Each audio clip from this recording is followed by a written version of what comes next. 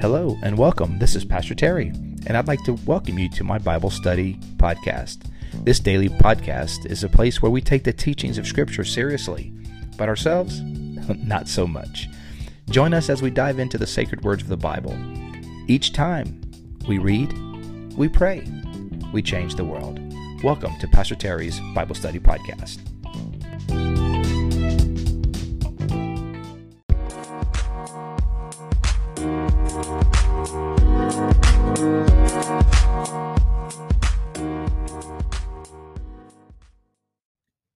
Well, good morning, everybody, and welcome to today's podcast. It is Monday, March 28th, 2022. So glad you guys are on today. We are in the fourth week of Lent, so we're moving ever so consistently towards Lenten season. And, we are in the Lenten season, but moving ever so closer to, the heart of it, which is Good Friday, Holy Week, and of course Easter Sunday. So we're on our way. And so this week the readings are in Jeremiah, Romans, and the Gospel of John. The theme for this entire week, this fourth week of Lent, the theme for the week is Matthew 20:28, which is the Son of Man came not to be served, but to serve and to give his life as a ransom for many. Glad about that, man. So that's the theme for this fourth week, is that the Son of Man came not to be served, but to serve and to give his life a ransom for many. So that's awesome. All right.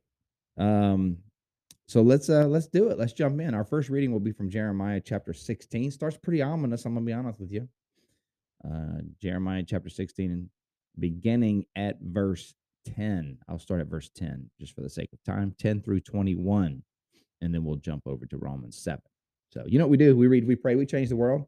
So this is all unscripted, unrehearsed. Just read the word of God and see what the Lord says to us through his word. Yeah. So I'm glad you guys are on. Glad you're starting your week off in the word and together. Love you guys. All right, let's do it. Jeremiah 16, beginning at verse 10. When you tell these people all this and they ask you, why has the Lord decreed such a great disaster against us? What wrong have we done? What sin have we committed against the Lord our God? Now, in the previous chapters, he went through a whole list of all the things they had done, not the least of which was dead religion, that they were going through the religious motions, but they were treating each other horribly. Their hearts were far from God. They were unjust. They were evil people. They were doing very evil things, to the point that there was even human sacrifice in the culture. And they're like, what have we done against the Lord? Then say to them, it is because your ancestors forsook me, declares the Lord, and followed other gods and served and worshiped them. They forsook me and did not keep my law. Forsook. It's a funny word. They forsook. They forsook me. But you have behaved more wickedly than your ancestors. Look, your ancestors was bad, you were worse. So why is all this destruction coming? Because your ancestors, they forsook me. They turned against me. But I'm gonna tell you something, y'all are worse. They bad, you worse. That's why. But you've behaved more wickedly than your ancestors. See how all of you are following the stubbornness of your evil hearts instead of obeying me.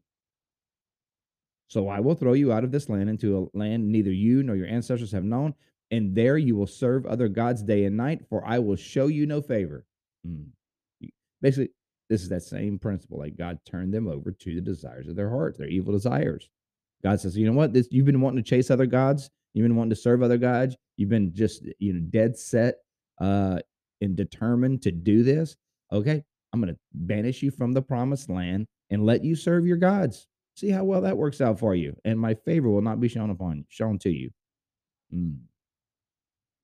This is strictly speaking, that's what Romans talks about with the wrath of God. The wrath of God is what? Turning people over to what their evil hearts desire. And the end of that is never good. Verse 14. However, the days are coming, declares the Lord, when it will no longer be said, as surely as the Lord lives, who brought the Israelites up out of Egypt, but it will be said, as surely as the Lord lives, who brought the Israelites up out of the land of the north and out of all the countries where he had banished them. For I will restore them to the land I gave their ancestors. All right. So now already God is offering promise, though. It's true you're going to be banished because of your sinful hearts, but the good news is that there's a day coming when I will bring you back to myself. I will restore you. Verse 16. But now I will send you for many fishermen, declares the Lord, and they will catch them. After that, I will send for many hunters, and they will hunt them down on every mountain and hill and crevices of the rocks. My eyes are on all their ways. They are not hidden from me, nor is their sin concealed from my eyes.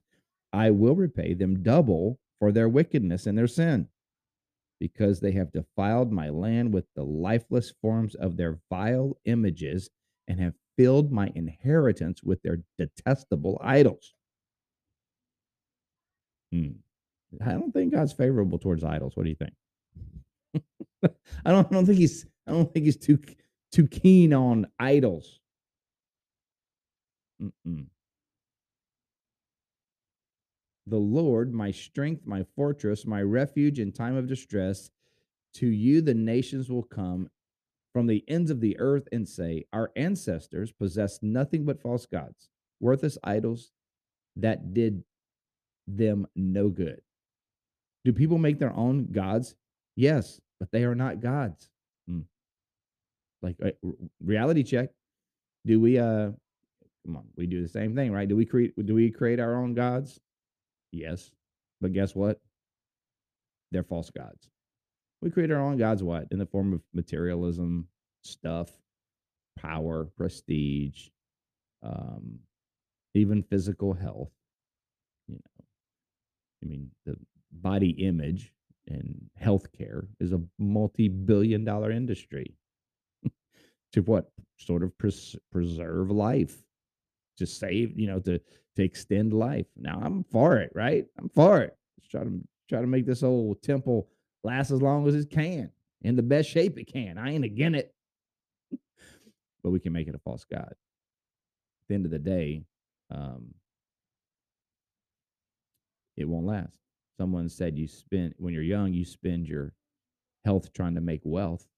And then when you're older, you try to spend your wealth trying to keep health. It's futile, man. Yeah. You're young, you spend your health trying to get wealth. When you're old, you spend your wealth trying to keep health. And both are futile. They're not gonna last.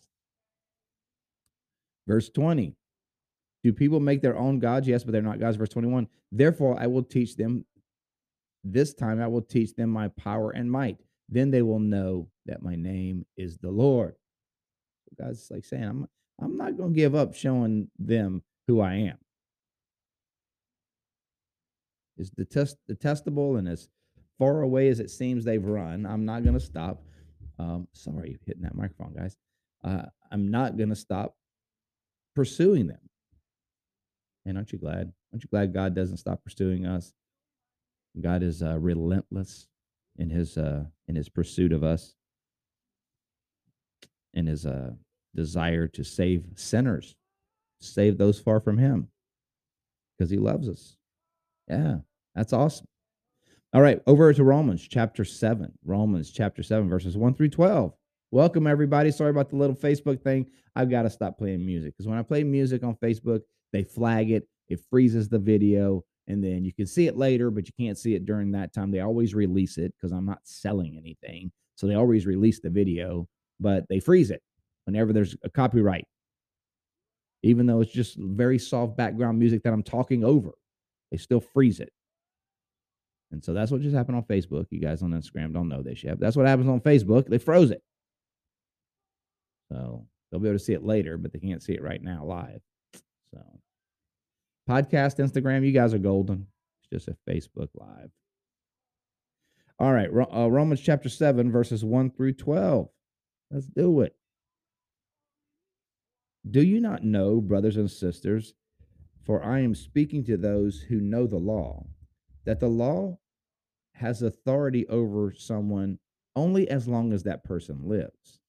For example, by law, a married woman is bound to her husband as long as he is alive. But if her husband dies, she is released from the law that binds her to him. Okay, so he's using the example of marriage as an example of the law and it's whether it's valid or not, right? So law and grace, like when you're like marriage, law, but then after death,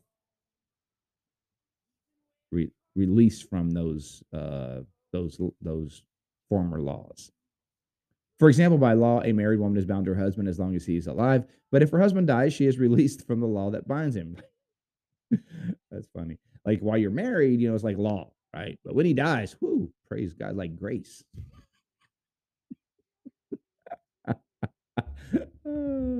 Right? Um, as long as you married and you're bound to him, it's like the law. But then after that, grace.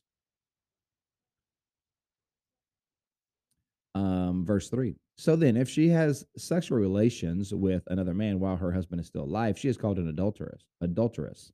But if her husband dies, she is released from the law, and he is and is not an adulteress if she marries another man. So, my brothers and sisters, you also died to the law through the body of Christ, that you might belong to another, to him who was raised from the dead, in order that we might bear fruit for God. Wow. So he's really playing out this family metaphor, right? That we've died with the law. This old marriage that we were a part of has died. We've been raised to new life, and we've been brought together with Christ, the new husband, as it were. And now we, united with this new husband, he says what? We go and bear fruit. I mean, like little cheering. We go and bear a little cheering, little fruit. The bride of Christ, married to the bridegroom, which is Jesus, they go and then produce some little fruit. Yeah. Hope you're producing fruit today, man. Hope your life is producing fruit, that people see your good works and glorify the Lord in heaven. Yeah. That you might belong to him who was raised from the dead, in order that we might bear fruit for God. Verse 5. For when we were in the realm of the flesh, the sinful possessions aroused by the law were at work in us, so that we bore fruit of death. So when we were bound by the law just revealed to us our own sinfulness. And by pointing out our sinfulness, it in some ways only excited our sinfulness. So we bore fruits that just reinforced the fact that we were dead in sin. But verse 6, but now, by dying to what once bound us, we have been released from the law, so that we may serve in the new way of the Spirit, and not in the old way of the written code. Yes, we live now by the Holy Spirit, not by the written code.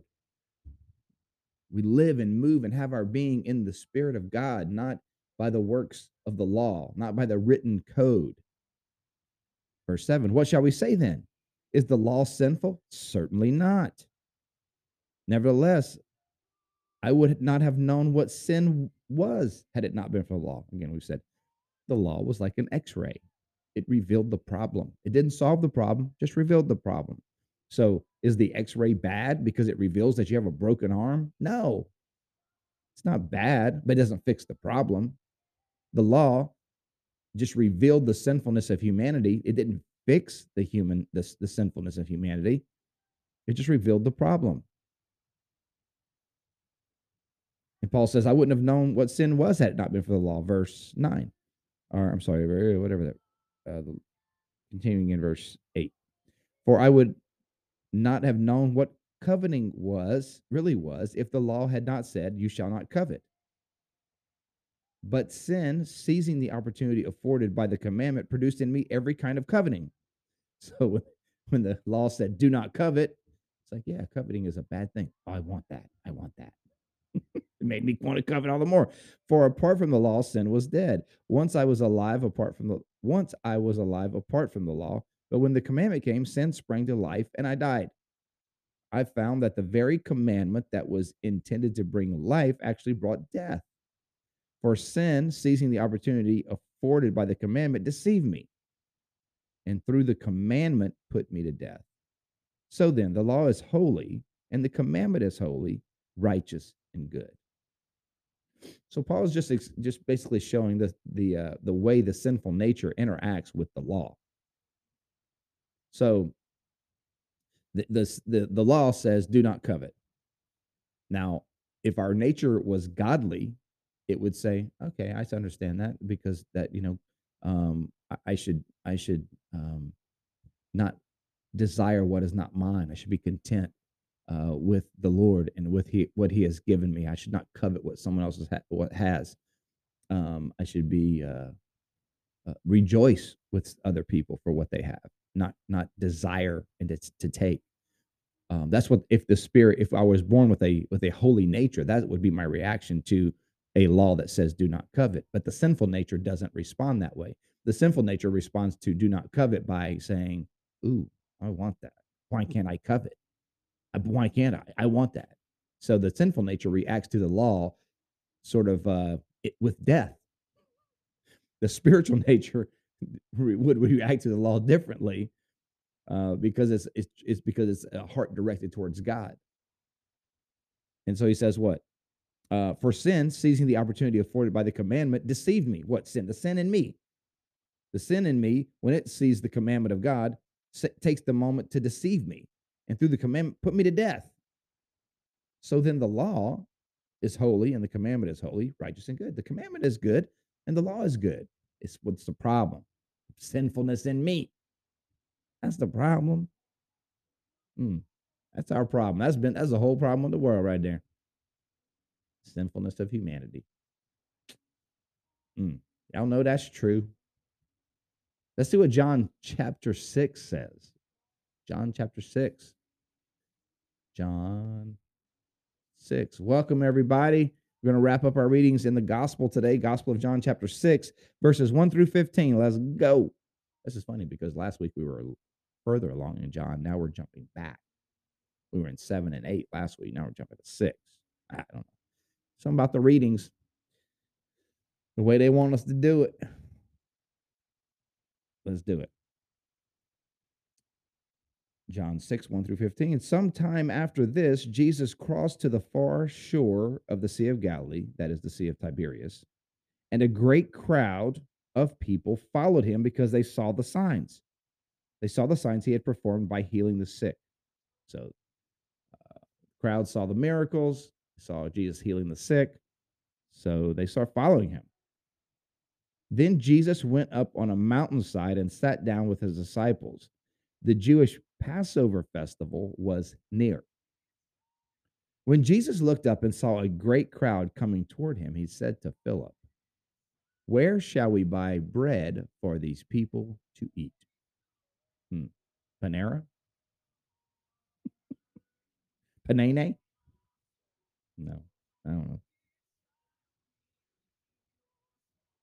It's a lot of food, man. A lot of food.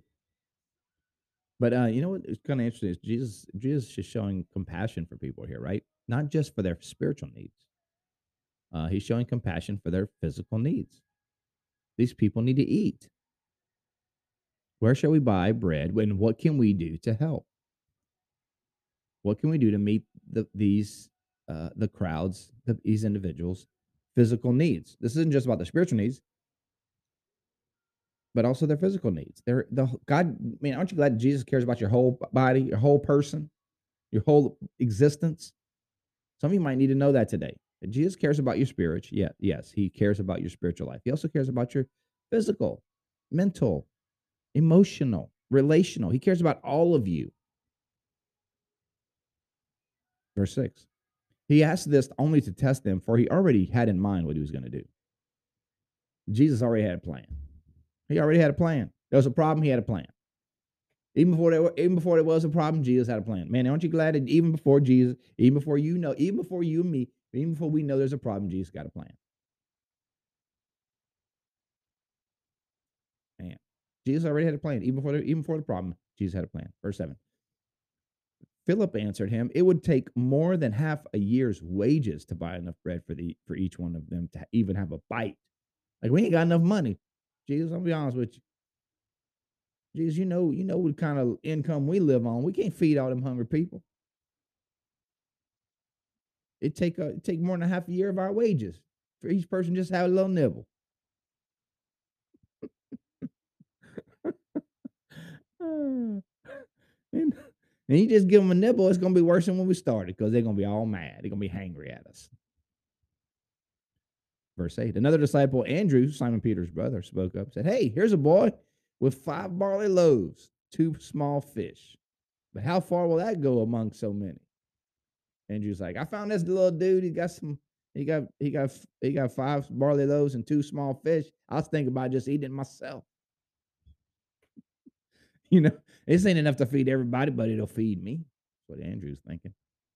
It ain't gonna feed everybody, Jesus. I find this little boy right. He got just 5 barley loaves and a couple fish. Me and him be all right. Me and the little guy, we just gonna share this lunch right here. But yeah, but we be praying for y'all. we be praying for the rest of y'all. But me and the little boy right here, we be good. We be good. And the little dude's like, "What the heck? I brought this lunch for me, man. There's barely enough for me. And you're gonna take my lunch." Andrew's like, "No, man, come on, it's for Jesus, for me and Jesus, just for us, man. It'll be fine." Um, well, Jesus said, "Have the people sit down." There was plenty of grass in the place, and they sat down. About 5,000 men were there.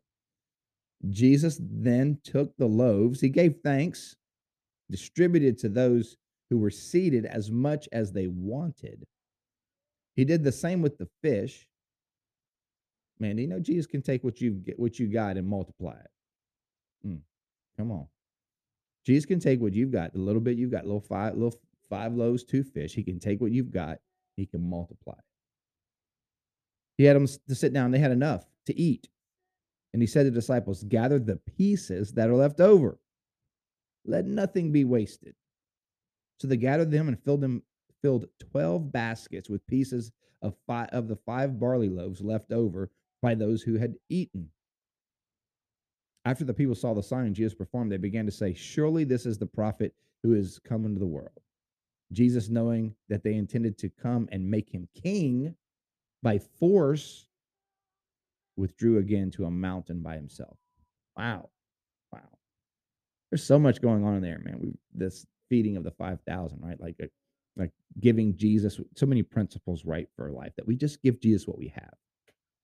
Jesus doesn't expect us to give him what we don't have. He only wants us to he only expects that we give him what we have. And you're like, "Well, God, this is all I have." That's all he wants. Give him what we have and he multiplies it. Now, here's the thing. It goes back to the theme for the entire week. The Son of Man came not to serve, not to be served, but to serve and give his life as a ransom for many. When we give to Jesus anything, it's an opportunity for him to serve us in a way that we could not have imagined. We've said this many times, but whenever God calls for our obedience, it's not because he's in need of something. When God asks for our obedience, it's because he is opening up the opportunity to us for him to serve us. So when they gave the loaves and the fish to Jesus, they were not serving Jesus. They were giving Jesus what they had so that he could multiply it and serve them, right? And we think about that with everything in our life. What we give to God is not something for him. You think about giving, right? Tithing. We tithe of our income, 10%. The word of God teaches over and over that we give the first 10% to God, the first and the best. We give 10% to God. That's the bare minimum, right? And you say, "Well, I don't know about that." Well, just read the Bible. Just read the Bible. But it's not about a tax. It's not a tax. It's not a righteous tax. It's an opportunity for God to serve us. We give God the first 10%, he blesses the rest. When we give to him, we're not paying for the lights. We're not paying for the light bill. We're giving to God. And when we give to God, he serves us through it. It's an invitation for him to serve us. That's why Jesus says, test me in this. Test me. I'll prove to you. I will show you how through your answering and responding to this invitation, I'll serve you. I'll do great and mighty things in your life. So if God is asking you, here's what I want to say, friends. If God is asking you to do something in your life, it's not because God needs it done. It's primarily, if God is asking something of us, it's because he wants to serve us. There's a part of our lives that he wants to serve. He wants to bless. And so when they gave the loaves and the fish, Jesus served them and fed the whole crowd with it. And they were like, wow, that's awesome. So they wanted to make him king. Like this guy makes the best fish sandwiches around. We're going to make him king. Nothing speaks louder than what is spoken to your stomach, right? It's like, wow, I hear that, Lord. This man really is God. But he is good. Jesus is good. He provides for us. He multiplies what we give him, and he serves us in so many amazing ways. So I hope you know that today. Know that as you go out and obey the Lord and do his will, that through it, not in your obedience, as you walk in obedience, God will serve you in some beautiful ways. I hope you see it today. I hope your eyes are open to see it and experience it and receive it. Know that God wants good for you, and he's working in all kinds of ways to serve you financially, emotionally, spiritually, relationally. He cares about all of your needs, but we've got to obey him. It's an opportunity when we obey him for him to serve us and meet our deepest and greatest needs. All right, you guys, let's do this. Thanks for being on today. Thanks for joining us in the word. Now it's time to pray. Let's do it. Lord, thank you so much for your holy word. Thank you that you do take care of us. And even when we serve you, you serve us, because your word tells us that the Son of Man came not to be served, but to serve and give his life as a ransom for many. Lord, thank you for giving your life for us, that we might have new life, that we might have a fresh start. Lord, thank you that you care about all of our needs, every aspect of our lives. Lord, for some of my friends today, maybe they're feeling the pressing needs financially, pressing needs relationally and emotionally, or any other way, even spiritually. God, may they know that you are enough and that you care, and that if we just walk with you, you'll supply all of our needs according to your riches in Christ. Lord, we love you today. I pray your blessing upon my friends. May you encourage them, strengthen them, show them your grace and glory today in beautiful ways. I ask in Jesus' name. Amen. Amen. Well, God bless you today. I hope you have a fantastic day. Thanks for starting off your Monday with us, and I hope you enjoyed the Word of God. Tomorrow we'll be back at it, going through Jeremiah, Romans, and the Gospel of John again. And thanks for being a part of this journey through Lent as we move towards Holy Week here in just a few weeks. It's getting close, y'all. So love you guys. Thanks so much for being a part. We'll see you next time. Bye.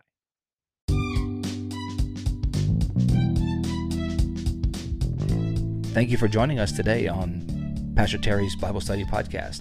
We hope you enjoyed today's show. If this episode has been an encouragement to you, please help us by spreading the word about the podcast. You can do that by giving us a thumbs up, subscribing, and sharing it with your friends. You can also find me, Pastor Terry, as well as Bayside Church in Safety Harbor, Florida, on all social media platforms. The church you will find at Bayside Church SH. Again, thank you for being with us today and for sharing this podcast with your friends. Until next time, remember, God's word is true. Everything else is merely commentary. God bless you. We'll see you next time.